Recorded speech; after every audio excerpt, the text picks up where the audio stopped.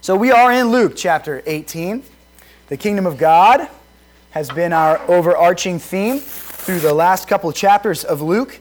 This is a very, very critical concept for us to understand the kingdom of God, because God is king over all things. He has made all things and He rules over all things. He is king whether the people of His creation, whether the people that populate this world choose to acknowledge Him as king or not. He is king. So recently the Word has described to us how God's kingdom is a present thing. Jesus is currently ruling all of creation as He is seated at the right hand of God the Father in heaven. We can experience the kingdom in the now, in the very present way, as we bow ourselves to Him right now, as our hearts are surrendered to Him. We can experience that right reign over our lives. As we choose to follow after the Word of God, which gives us direction and instruction, we can see how His reign over our lives is good for us, is a blessing to us. And so we can see this present kingdom even today as we worship together as a gathered family. And we've seen that the kingdom is also something that is growing, that it is expanding, and it will one day come in a very powerful way when Jesus returns to earth. That God has greater goals for this kingdom that He is establishing day by day. In light of that truth, Jesus has been touching on the doctrine of the kingdom of God by helping us answer important questions.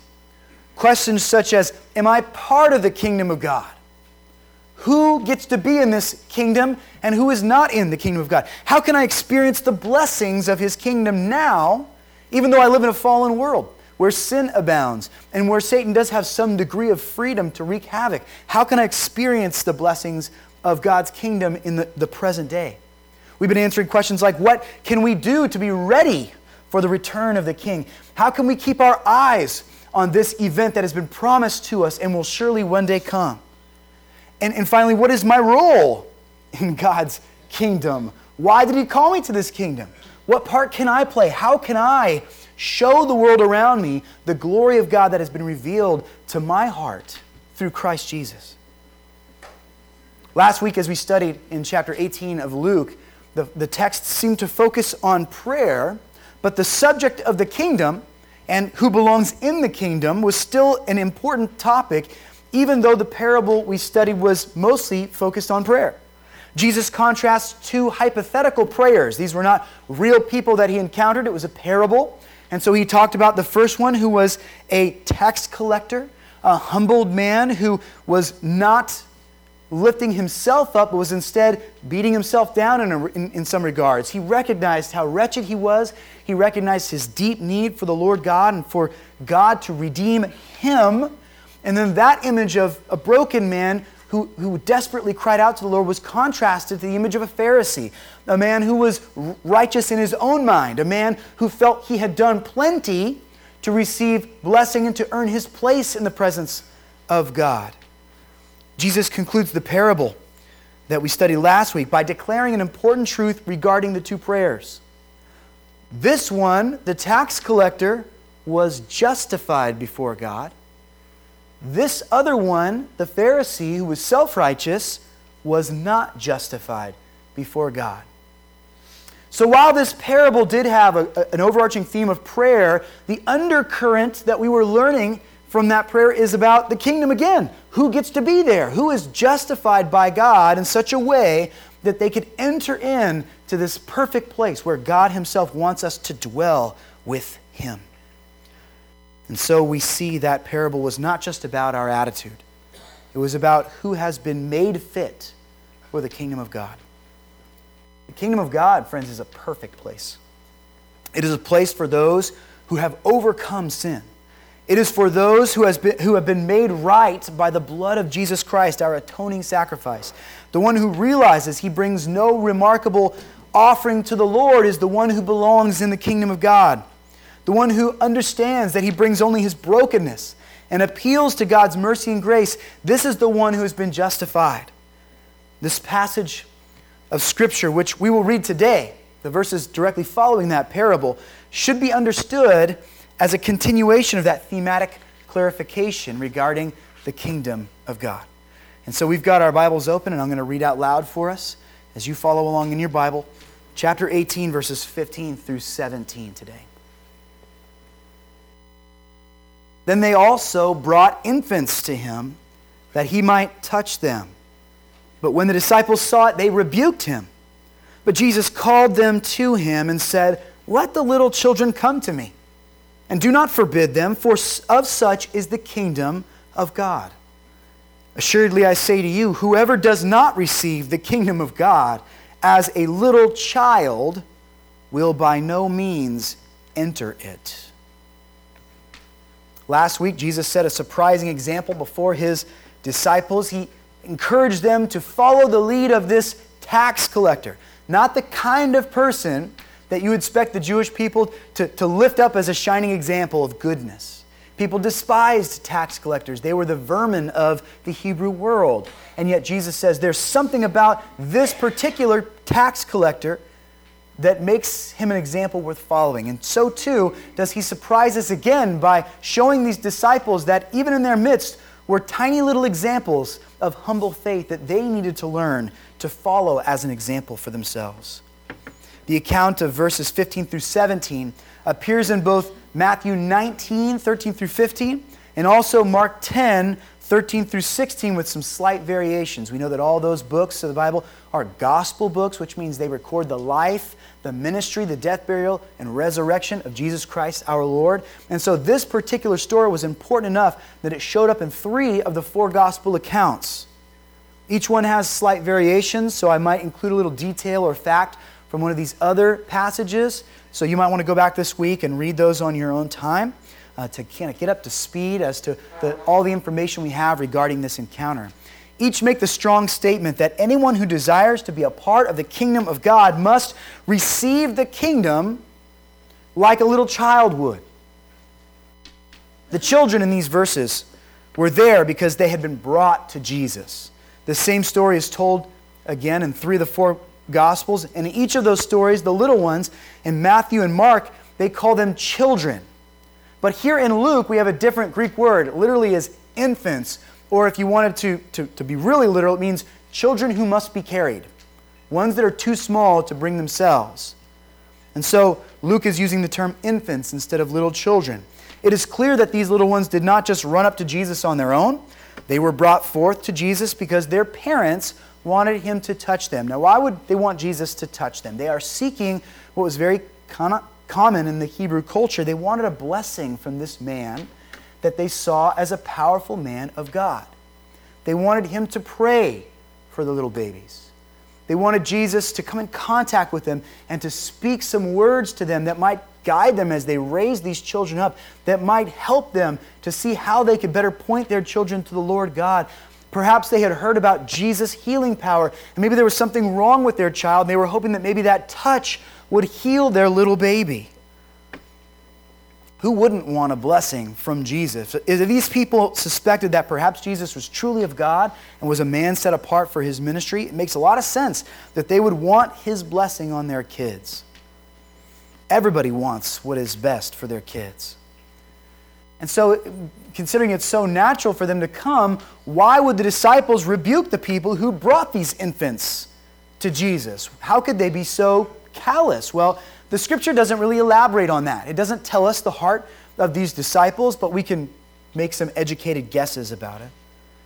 Maybe it was due to the fact that in the empire of Rome in general, in the world that Jesus lived in, children were not considered a very important part of society. Children were not considered a great thing. Now, among the Hebrews, children were more highly looked after. They were more highly regarded. The Scripture of the Old Testament teaches us again and again that every child is a blessing of the Lord. And the continuing of your bloodline and of your family name was very critical.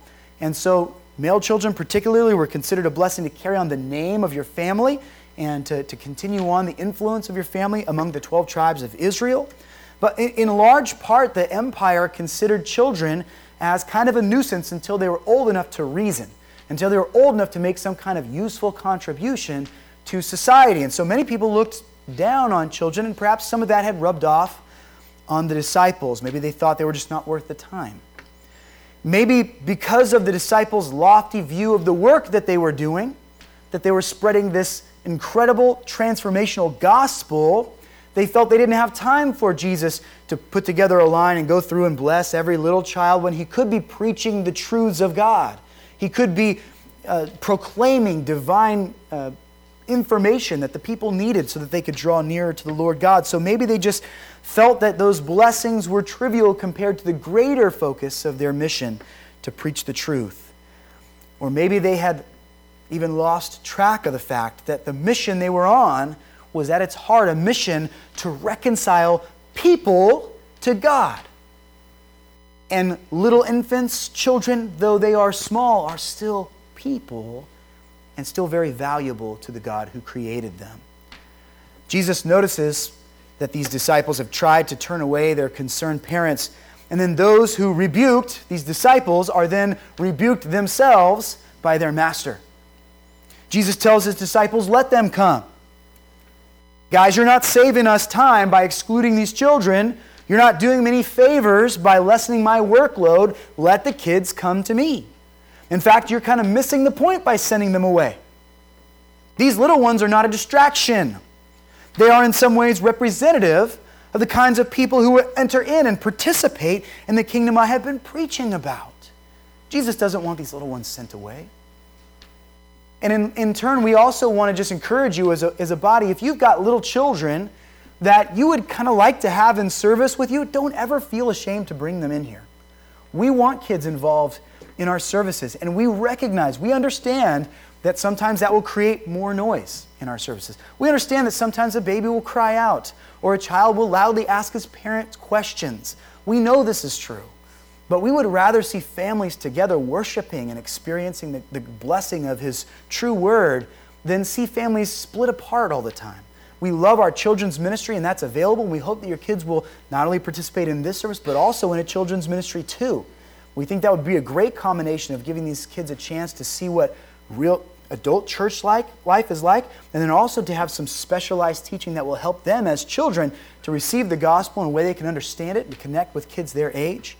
So don't feel ashamed about bringing your kid into a service here. And likewise, if we are First Family Church, then don't give a parent a hard time who's bringing their little children into the service as well. Give them extra grace. Consider the fact that sometimes it will be hard for them to watch after their little ones while still trying to serve God and worship Him by paying attention. Let's all have a heart of grace and a desire to see these little ones come near to us as Jesus told His disciples to be willing to receive them. I'm really grateful that Christianity puts such a great emphasis on children. When you think about the other world religions, most of the ones that I'm familiar with and have much exposure to do not put a huge emphasis on kids. In fact, they're sort of just there for the ride until they get old enough to be able to start to become little philosophers themselves. But in Christianity, we see that there's a great emphasis on children. Children are exalted to a point of value in God's eyes. And I rejoice in the fact that Jesus here reinforces that point as He tells His disciples to let these little ones come near to Him. In fact, He goes beyond that. He doesn't say they are just simply acceptable to be near, but then He tells His disciples that these children are in fact representative of those who belong in the kingdom of God. Whoever does not receive the kingdom of God as a little child will by no means, that's very strong language, will by no means enter into the kingdom. All who are called, all who receive, will do so like a little child. So it's critical for us to understand how a little child receives. What is God talking about here when He equates the heart of one who is repentant, the heart of one who can trust Jesus Christ, to the heart of a child? I want to first take a moment to clear up perhaps some misconceptions about what it means to have childlike faith. Many have criticized the very notion that grown men and women should aspire to have faith like a child because they misunderstand what aspects of childlike faith Jesus is highlighting here. To be absolutely clear, childlike faith is not blind faith. By telling us to be like these little children, Jesus is not inviting us to check our brains at the door. He's not telling us to put on hold our better judgment about things like angels and demons and God and supernatural miracles. Let's all just play make-believe and pretend for a little while. That's not what having faith like a child is about. He's not arguing us to play some make-believe game together so we can get a kick out of the story or so that we can get a little encouragement. The charge to have a childlike faith is not a call to foolishness. Blind faith is wrong because blind faith scorns discernment. It scorns discernment. And discernment is something that God, again and again in His Scripture, tells us that we are to strive to have. He could not on one hand say, have blind faith, and on the other hand say, be a people of understanding, a people of discernment who are not easily led astray. He could not tell us to be both things without being in error. Blind faith is dangerous because it doesn't pay attention to what is true. But a child is constantly building his foundational understanding of the world around him. With every use of his senses, that little child is trying to discern what is true. A child is endlessly testing what is and what is not. A child is reaching out and touching the thing that he is told not to touch because he wants to find out if it really is that hot. A child wants to explore. He wants to know if what is told to him is real or not. A child is ever guessing and then experimenting to see if her guess leads to the truth or leads back to the drawing board of theory and conjecture until a more solid and working understanding of the world begins to merge in their little formative minds. A child lacks the experience to have a finely tuned sense of discernment, of course, but a child is seeking it out. That child wants to become discerning. A child is exploring and discovering and asking questions, not just for the sake of asking, not just to drive you crazy, but because that child really wants to know what is real, what is true, what is good. Children are learning to be discerning. So we're not talking about blind faith here. Blind faith cannot be our goal because blind faith would receive any shepherd without discrimination. If I was just having blind faith, then the first person that said, follow me, I was just, oh, all right, here we go. I don't know where I'm going. Go ahead, leave me alone. I'll just go with you. That's blind faith. But that is absolutely not what we as Christians are called to have, is it? In chapter 17, we were also discussing the kingdom of God. We were talking particularly about the return of Jesus Christ and how the kingdom to come would one day manifest itself in such a magnificent way. And people were asking, when's this going to happen? And Jesus says, don't focus so much on the when. In fact, no one knows the when. And if somebody says to you, look here, or come over here, look there, that's where Jesus is coming back, then do not listen to them. In other words, don't blindly run after their speculation that Jesus is coming back. Later on in the book of Timothy, in the book of Thessalonians, and several of these letters that Paul writes, he urges us to be cautious about the people we let teach us things. He says there will be people who arise in these later days, and what they're going to do is they're going to try to teach you the very thing you want to hear. They're going to be good salesmen of things that sound spiritual, but they will not be telling you the truth. So you, my children, must learn to know the difference between good and evil so that you can reject what is evil and embrace what is good. We need to learn the voice of our shepherd, don't we? Children are not blind in their faith. A child does not just follow anyone who says, come this way. If you want to put this to the test, I challenge you. After service, go tell my kids, hey, come get in my car with me. Let's go to the park. And see what they say to you. They're going to say, thanks, no, where's my mom at? They're going to go run and look for mom, or they're going to try to find me.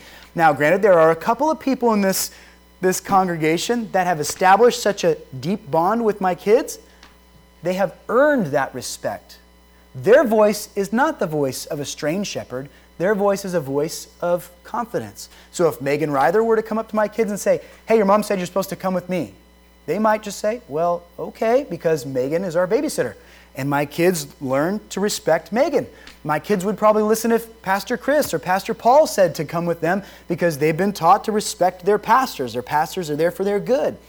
But a child's not just going to listen to the voice of anybody who comes and tells them to do something. That would be blind faith. But children are not blind.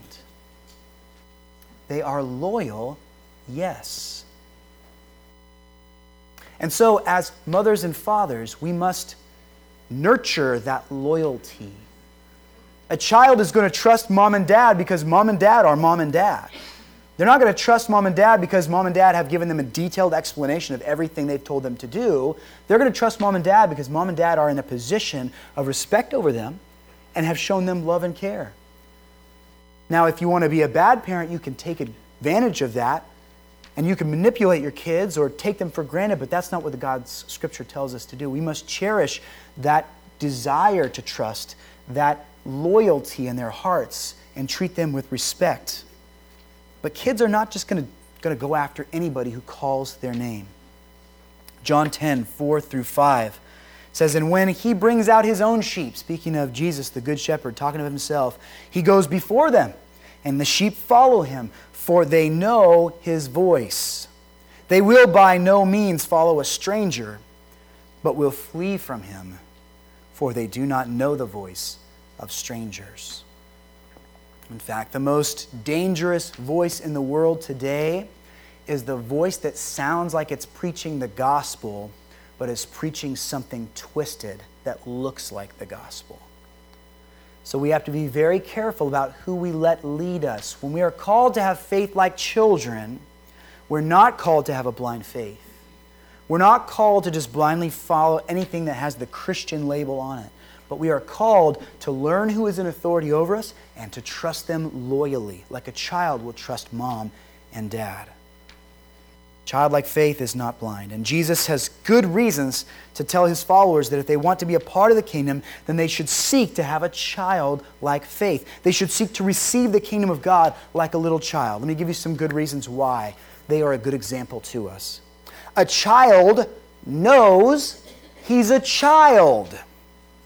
Now, this might sound very kindergarten level, but it's a little deeper than you think. A child knows he's a child. A child loves to pretend that she's an adult. She wants to play house and pretend like she has babies and pretend like she's putting her kids through school. But a child is very much aware of the fact that she is just pretending. Children understand that they are children. They know they can't drive the car. Children know that they can't pay the bills. Children know that they can't just behave as if their word is final authority, but if they try, they're going to get punished. They know it. They understand this as children. They know their place. That child knows she's a child. She is beholden to the greater authority of her guardians, and for the most part, she's at ease with it. Friends, we all grow out of that, don't we? Every one of us will eventually grow out of this comfortable feeling of being led and being taught and being ruled by somebody who's wiser than us. A child knows they're a child, but a teenager rarely knows they are a teenager, right? They think, once they hit that magical age of I've experienced one or two things in the world, that I know it all. They think they're 30, they're 40, they've got all the wisdom they need, and they don't need anybody to tell them where to go or what to do. Sorry, teenagers, you all know it's the truth. I experienced the same thing when I was a teenager, where I felt much more confident in my experience and my knowledge than I ever had a right to feel. I knew about this much, and I acted like I knew this much.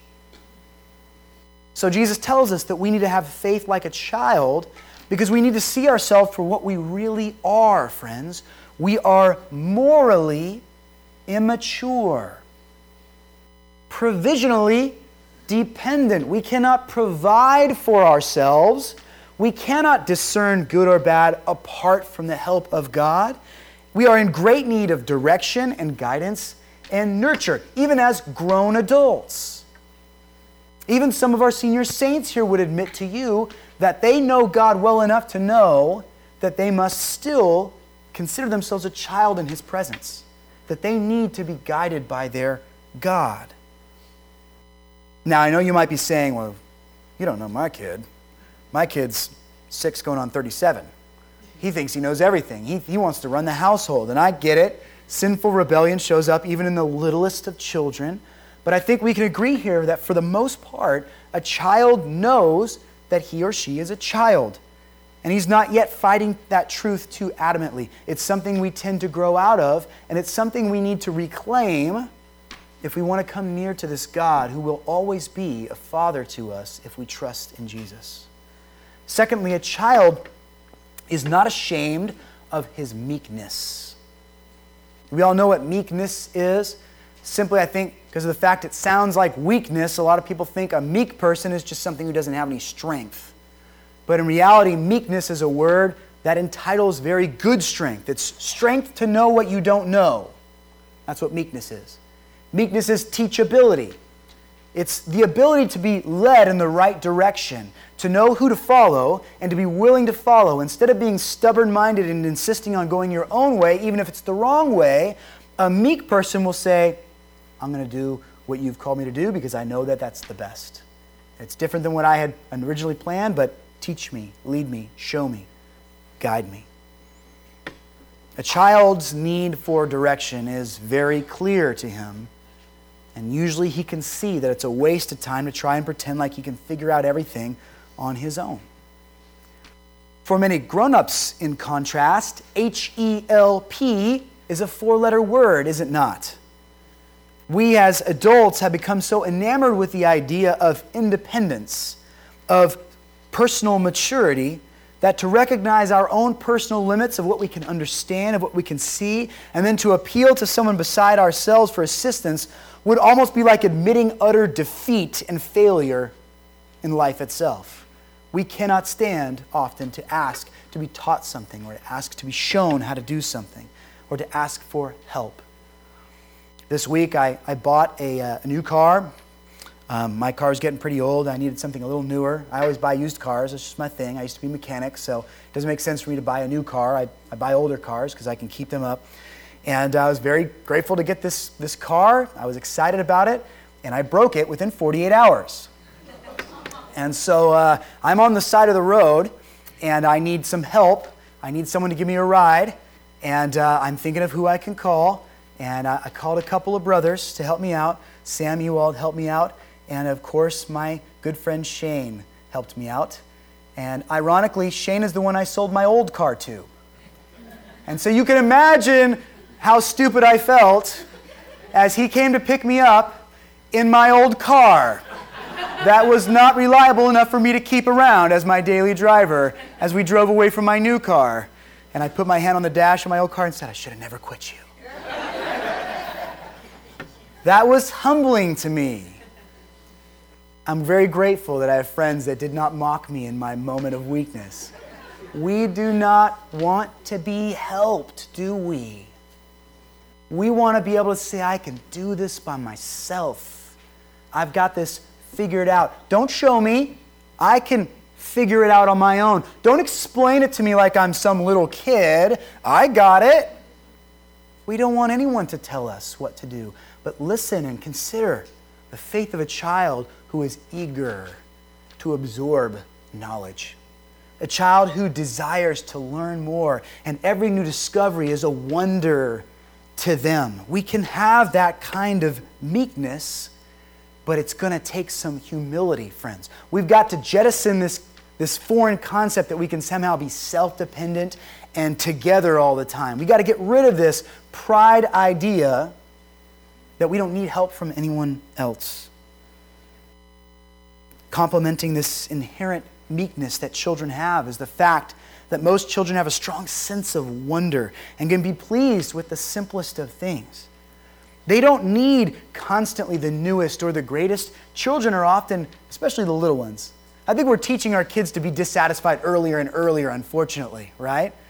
Your 8-year-old might be really disappointed that he's got a 2DS instead of a 3DS, right? But if you look at little kids, little children, on Christmas time, when they tear open the boxes and you spent hours trying to find the coolest toy on the market, you got that Caterpillar, right? That's going to teach your kid how to be a computer wizard, and one day they're going to make millions and take care of you when you're old and gray and can't take care of yourself anymore. You got this great toy for them, and they open it up, and the most amazing thing is the box that it came in. Or they'll spend hours making balls out of the wrapping paper and throwing them at each other while the brand new shiny toy lays on the side that you paid $60 for, right? Little kids have a sense of wonder and satisfaction in even the simplest of things. And when we come to love and appreciate God, we will experience more joy when we can just think about the simple virtues of His love for us. It doesn't have to be expressed in some physical gift that He gives. It doesn't have to be expressed in some complicated truth. It can be expressed in the simple fact that He loved us so much, He gave His Son Jesus for us. And in doing so, made a way for us to have our sins cleansed forever, that we can just get on our knees and close our eyes and pray to Him, and He will listen. If we can have faith like a child, then I believe that those simple interactions with God will mean more to us. The less we try to be some consumer-driven adult, and the more we realize that it is good to be a simple child in the presence of our holy God. To have faith like a child is to realize how much you have to learn and to be happy to let the Lord teach you. To understand the Word as His great guiding lamp that directs your path and illuminates your otherwise wandering steps. Thirdly, a child is at ease with his dependent state. Is there any more dependent creature on the earth than a human child? They are utterly defenseless, especially until they grow their teeth. Then they get a little bit prickly. But before they've got those teeth, a little baby can do you almost no harm. A human child cannot meet their own needs. They can't get the thing that they need for themselves. They are absent-minded. They walk through life missing the very plain things that are in view. I've had my kids ask me where their shoes were while they're wearing their shoes. God bless little children, right? They are dependent upon us. They are so caught up with learning and figuring out the world around them that the grown-ups have got to make sure and guide them with the simplest of things, like not wandering off into the road or not jumping into a pool before they know how to swim. So too should the man or woman who desires to enter into the kingdom take a very sober look at the dependent state of their soul as they stand before God Almighty. Friends, we are much too confident that we can figure out what is best using simply our own intellect and reason. Independence has served us well as a country, but in many ways it has made a serious negative impact on our spiritual health. We often try to blaze our own trail and leave God in the dust until our trail leads us right into a brick wall, and then we turn and pray that God will come and get us. How much better would it be for us to, in humility, adapt this dependent attitude that children so often have, and realize that we should not be ashamed of the fact that we need Thee every hour, that we must appeal to our God, that we should constantly be seeking Him, that we should second guess our instinct until we can compare it to the truth of God's revealed Word, which is the standard for us. Part of the reason we're in such a sorry state as a society is because we're a bunch of moral children playing dress-up. We're acting like we know what is right and what is wrong, when in reality, apart from the wisdom of God, we justify things that are wretched. We convince ourselves that something is acceptable when it is not in any way pleasing to the Lord our God, and we exercise freedoms that we have no business exercising. We dishonor God again and again, and yet in our pride, we believe that we are doing the things that make us good people. This must be good. It makes sense to me.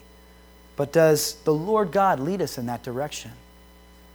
1 Peter chapter 2, verses 1 through 3 help us to understand how beautiful it is to be dependent on the Lord. He says, "Therefore, laying aside all malice, all deceit, all hypocrisy, envy, and evil speaking, as newborn babes, desire the pure milk of the word, that you may grow thereby, if indeed you have tasted that the Lord is gracious." Friends, so many of us have tasted that the Lord is gracious. We've seen his huge blessings on our life. We've seen his abundant mercy, as he could have very well punished us harshly for what we had done against his word, and yet he showed us patience and long-suffering with him. We have tasted of that grace. And yet we need to remember that that grace is better than the independence the world is telling us to live by. That being near to that God and trusting in him and letting him guide our steps is better than pretending like we have it all together and can blaze our own path. A man or a woman has to come to terms with their sinful state in order to be able to seek the Word of God, asking that the better judgment of their good shepherd be wisdom that leads them and helps them to grow out of their immaturity and their tendency to choose what is wicked. And that's why, a little earlier, Brother Paul, in his prayer, asked that God would soften us to hear the Word, that we need to even ask God to help us be dependent more and to realize our need for dependence, so that we would not come into a time like this where we're studying the Scripture together and just think the smartest among us will blaze the path. Those who really have great minds will understand, and those who don't will kind of get bits and pieces. No, rather we should come into this time of studying God's Word, asking the Lord to just illuminate us, to give us light where darkness used to persist, to help us to depend on this Word for our nourishment and for our strength. I want you to notice that Luke's choice to introduce this story with the word infant rather than the word little child, I think helps to emphasize his desire for us to realize how truly dependent we are to the Lord God. An infant could not even waddle its way over to Jesus. They had to be brought in the arms of mother and father. So too, it connects us back to the concept we learned last week, that super sinner, that tax collector who could not pretend to be righteous, who was reminded all the time by the stares of his judgmental neighbors that he was not a good man, realized clearly his need for the Lord God and was able to come before him and cry out, God, if I'm to be acceptable to you, you must make me acceptable. I cannot work my way to you, Lord God. As he beat his chest in self-deprecation, Lord God, make me holy so I can be near to you. Do you see the way these two stories, this parable and this real life event, dovetail together? I want you to open up your Bibles now. Flip to Matthew chapter 18 for a moment. I want you to see how really tied well into the Gospels this concept of being like a child is, that there's a congruent thread throughout the Gospels of Jesus urging us to have this kind of faith, this kind of humility. Look at Matthew chapter 18, starting in verse 1. At that time the disciples came to Jesus, saying, "Who then is greatest in the kingdom of heaven?" For some reason this was constantly on the minds of the disciples. We've already seen this in Luke chapter 9, and we're going to see it again in Luke chapter 22, where the disciples who were closest to Jesus, though they should have known better, are preoccupied with who's the greatest among them. So in verse 2 of Matthew 18, then Jesus called a little child to him. Come here, son. Set him in the midst of them and said, "Assuredly I say to you, unless you are converted and become as little children, you will by no means enter into the kingdom of heaven. Therefore, whoever humbles himself as this little child is the greatest in the kingdom of heaven. Whoever receives one little child like this in my name receives me." Part of the process that God uses to convert you will involve taking your dysfunctionally matured heart, your heart that you think is grown and that you think understands all things and you think is sure and set, and He will have to disassemble some of that. He will have to unlearn some of these things that you have taught yourself are okay. He'll have to reverse the effects of living as an independent soul that does not honor the Lord God and bring it back to a state where you're able to once again see your need to learn and to grow and to be led. This is a humbling truth, but it is an unavoidable reality of the Christian faith. To come before the one who is wise in all things is to see that you are not as wise as He is. and to either reject that greater one's authority or to bow yourself before it and let that loving, nurturing, infinitely wise God give you his wisdom so that you can displace the deceptions that you used to embrace as truth and replace them with what really is in fact true and real. A child is at ease with his dependent state. And what else has the Scripture taught us? The Scripture has taught us that a good child honors his mother and father. Knowing that his mother and father have been given a position of authority over them, he not only recognizes his dependent state, but he's thankful for the one who has been set over him to help him be mature, to help protect him in his weakness. So too should we honor God, the one who sustains us and gives us all that we need, who teaches us and who leads us along. We should give him honor and glory and praise. We should not become dependent to him with bitterness, wishing we could pass him up and be like he is, but instead we should honor the God that created us, that corrects us, that admonishes us, and that presses us on to greater maturity and understanding and virtue. Until we come to terms with our utter dependence on the Lord, we will not honor him the way that we should. We will be something less than his children. He will be something less than a father to us if we will not allow ourselves to humbly embrace the role of a child. To enter into heaven, we must get to a point where we have a childlike faith. Now, that does not mean, friends, that God desires us to have the maturity of a child for the rest of our lives. That does not mean that he desires to keep us dull and dependent forever. We will always be to some measure dependent upon him. But he does desire us to grow and to mature. Look at 1 Corinthians chapter 3, verses 1 through 4. And this is what we're doing right now, isn't it? We are coming before the Word of God because we need to remember to be humble. But we also come before the Word of God because we need him to nourish us and make us stronger so that we don't walk through this world susceptible to people who would lead us the wrong direction. 1 Corinthians chapter 3, 1 through 4. And I, brethren, could not speak to you as to spiritual people, but as to carnal, as to babes in Christ. I fed you with milk and not with solid food, for until now you were not able to receive it, and even now you're still not able, for you are still carnal. This is the Apostle Paul admonishing the church at Corinth. Why? Because they were embracing some aspects of childlike faith, but they were not realizing that even with that humility and that meekness and that dependence, there's still room for them to become wiser. They need to be learning greater truths that will help them to understand and walk stronger as sons and daughters of the living God. Look at Hebrews chapter 5, verses 12 through 14. For though by this time you ought to be teachers, it is implied there, right, that the Hebrew believers should have been growing, should have been maturing, should not be as vulnerable as they used to be. For though by this time you ought to be teachers, you need someone to teach you again the first principles of the oracles of God. And you have come to need milk and not solid food. For everyone who partakes only of milk is unskilled in the word of righteousness, for he is a babe.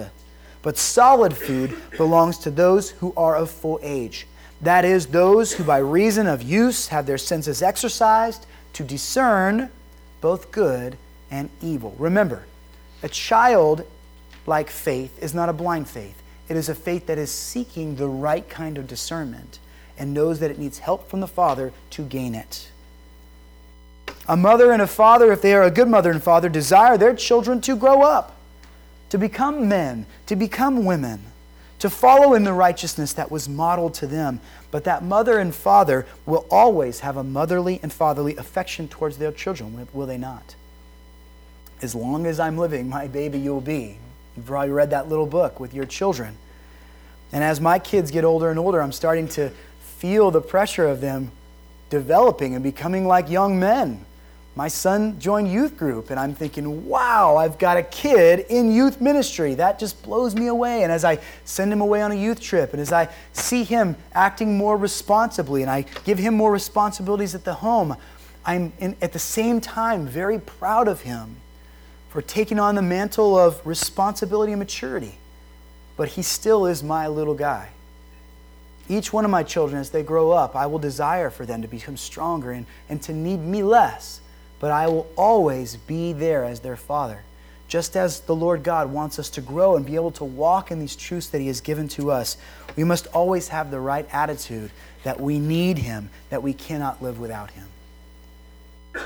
We should desire to grow, but we should never desire to grow out of our humility, to grow out of our meekness and our wonder for God and His truth. So you might ask yourself, how do I get that childlike faith? If you do not yet know the Lord God, this might be some new concept to you. You have maybe been bitter towards Christianity because it seemed dumb to you. No one had ever explained it to you that there is a God of truth and reason and goodness that is dependable. And in order to come near to Him, you have to come with a humbled heart, with a posture of willingness to receive what only God can give. How do I get that childlike faith? Well, the dysfunctionally mature heart is stone-like. It believes it is formed and it finished and it knows everything important and that it can handle everything on its own. But if you desire to have this childlike faith, what you need to do is ask the Lord God to give it to you. We need the Lord to soften these hardened hearts, to regenerate us, to help us to start over and make us born again.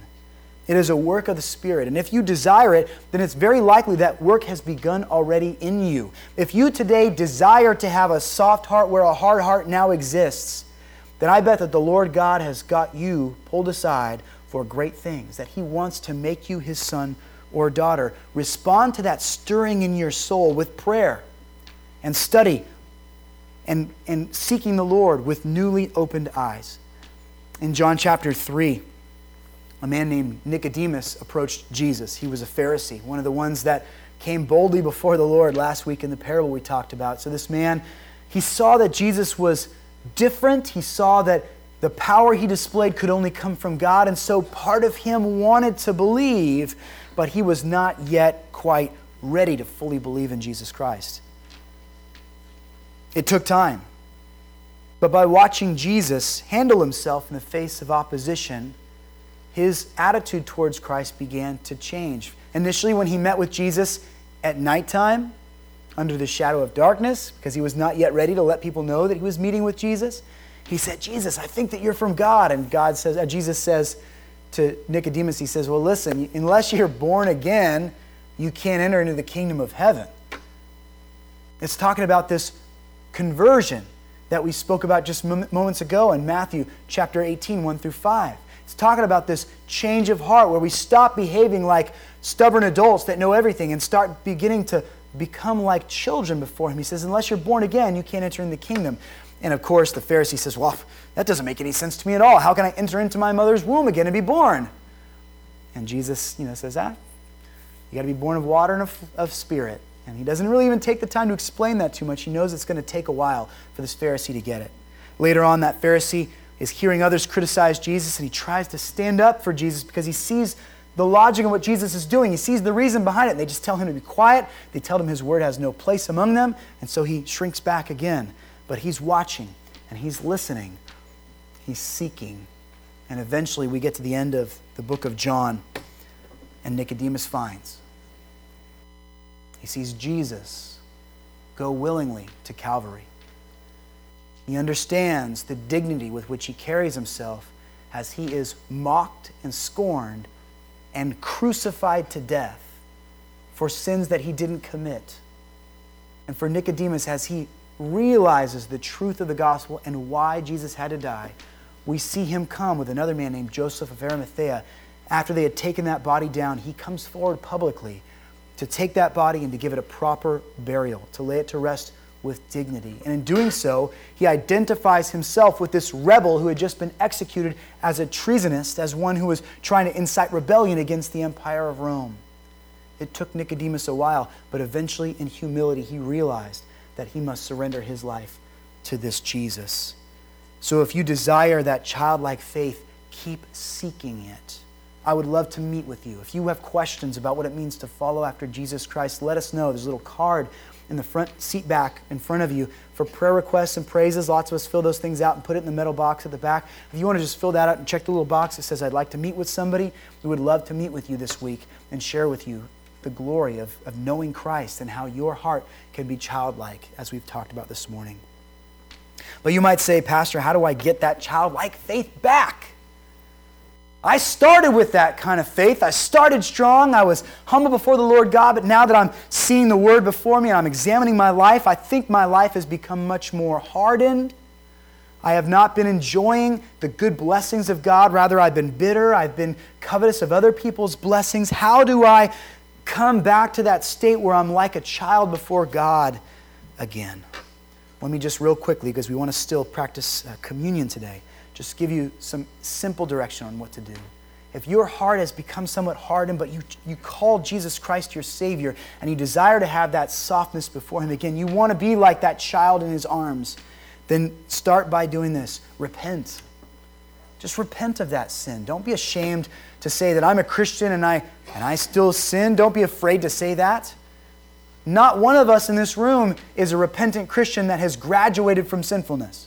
We all still struggle with keeping the law of God. That's what it's there for, to teach us our great dependence on Jesus. So if you feel like your heart has become hardened, then go to Him in prayer. We talked last week about the importance of specifically repenting about real things that you have done or attitudes you have had. And so go to the Lord God and say, God, I have been acting like a grown-up when I really need to act like a child before you.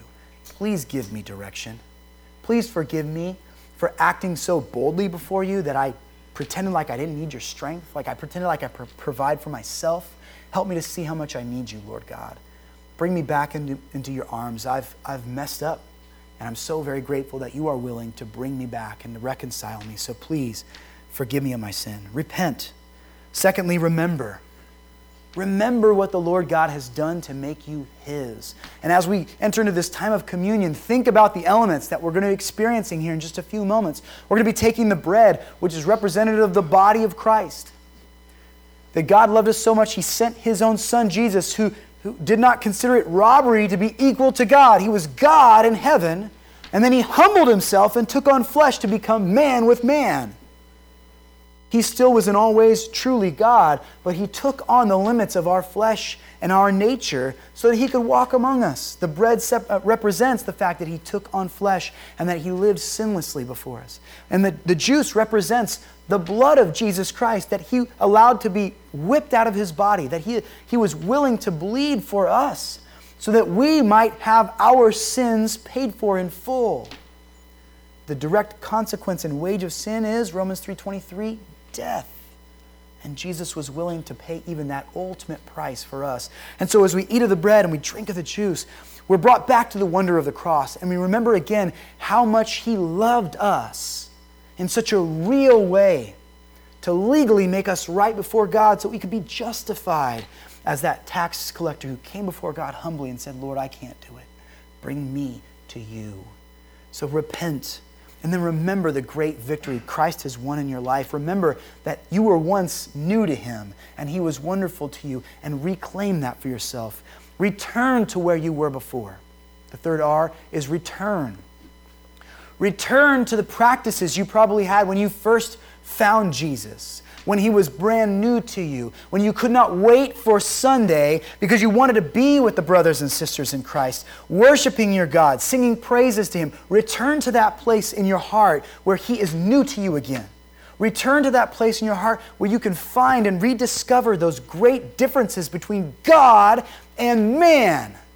His ways are not our ways. His thoughts are not our thoughts. When you come to seek this God out, you seek somebody whom like there is no one else. No other human being, no other created thing can compare to His beauty and His wonder and His knowledge. So return to Him in the Word. Open your Bible again like you used to and read it with fresh eyes. Let Him lead you and teach you. Go to Him in prayer. Desire to talk to Him throughout the day. Return to that practice of becoming close to your God. And then finally, rejoice. Rejoice that God has made provisions for people like us who sometimes let our hearts get hard again. For people like us who are prone to wander, rejoice, friends. we transfer now into this time of communion. Rejoice in it. Rejoice that God regularly wants to remind us of how humble we need to be before Him and how willing He is to receive us even when we fail at being humble. Do you remember the words of Revelation chapter 21? How it begins with this beautiful proclamation. It says, "Now I saw a new heaven and a new earth.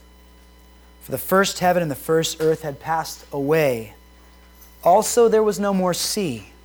And then I, John, saw the holy city, New Jerusalem, coming down out of heaven from God, prepared as a bride, adorned for her husband. And I heard a loud voice from heaven saying, 'Behold, the tabernacle of God is with men, and He will dwell with them, and they shall be His people. God Himself will be with them and be their God, and God will wipe away every tear from their eyes. There shall be no more death, nor sorrow, nor crying. There shall be no more pain, for the former things have passed away.' Then He who sat on the throne said, 'Behold, I make all things new.' And He said to me, 'Write, for these words are true and faithful.'" You worship the God this morning who can make all things new. That includes you. He can regenerate what is dead. He can restore the innocence that you believe the world has taken away from you. If your heart has grown calloused and fearful over time, return to the Lord and let Him restore to you the youthfulness of a childlike spirit that rejoices in trusting God as your true Father. Would you bow with me for a time of prayer? God, we love You and we thank You for caring for us so deeply that You would give us Your word. Lord God, please permit us to receive it with humility and live it out according to Your will. Thank You for all that You do in the name of Jesus Christ. Amen.